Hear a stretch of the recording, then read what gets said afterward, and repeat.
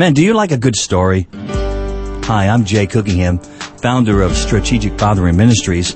I love a good story. Whether it is a good book or a movie or someone telling it, a story moves us. You know what I discovered? That there is a yearning in all of us to be noticed, for our story to mean something. We desperately want someone to know our story. I know I do. Can I encourage you today with this truth?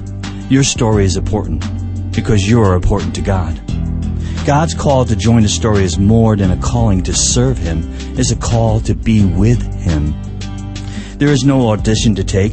This is an invitation to engage in a storyline far greater than what you've ever imagined. God is offering a dream role, a leading part in a story that changes the character that we are and the character that's inside of us. In Hebrews 12:2, it says that Jesus is the author and finisher of our faith. And this is what I believe Father God wants you to know today.